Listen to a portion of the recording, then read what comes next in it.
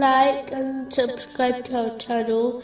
Leave your questions and feedback in the comments section. Enjoy the video. Continuing from the last podcast, which was discussing chapter 82, verse 6. O mankind, what has deceived you concerning your Lord? In a narration found in Sunan Abu Dawood, number 4297, the Holy Prophet Muhammad, peace and blessings be upon him, warned that a day would soon come when other nations would attack the Muslim nation, and even though they would be great in number, they would be deemed insignificant by the world. Allah, the Exalted, would remove the fear of Muslims from the hearts of the other nations. This would occur because of the Muslims' love for the material world and hatred for death. The companions, may Allah be pleased with them, were small in number, yet they overcame entire nations. Whereas the Muslims today are greater in number,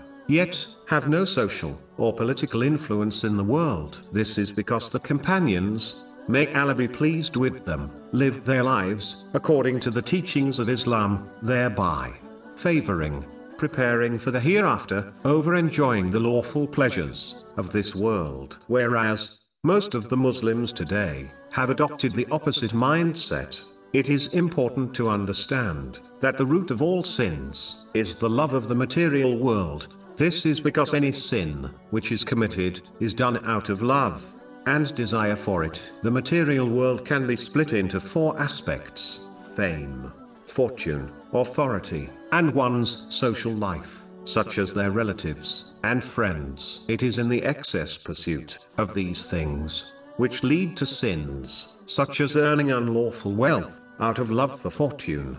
It is why a narration found in Jami Tirmizi, number 2376, warns that love for wealth and authority is more destructive to one's faith than the destruction two wolves would cause if they were let loose on a herd of sheep. Whenever people seek the excess of these aspects of the material world, it always leads to disobedience of Allah, the Exalted. When this occurs, the mercy of Allah, the Exalted, is removed, which leads to nothing but trouble.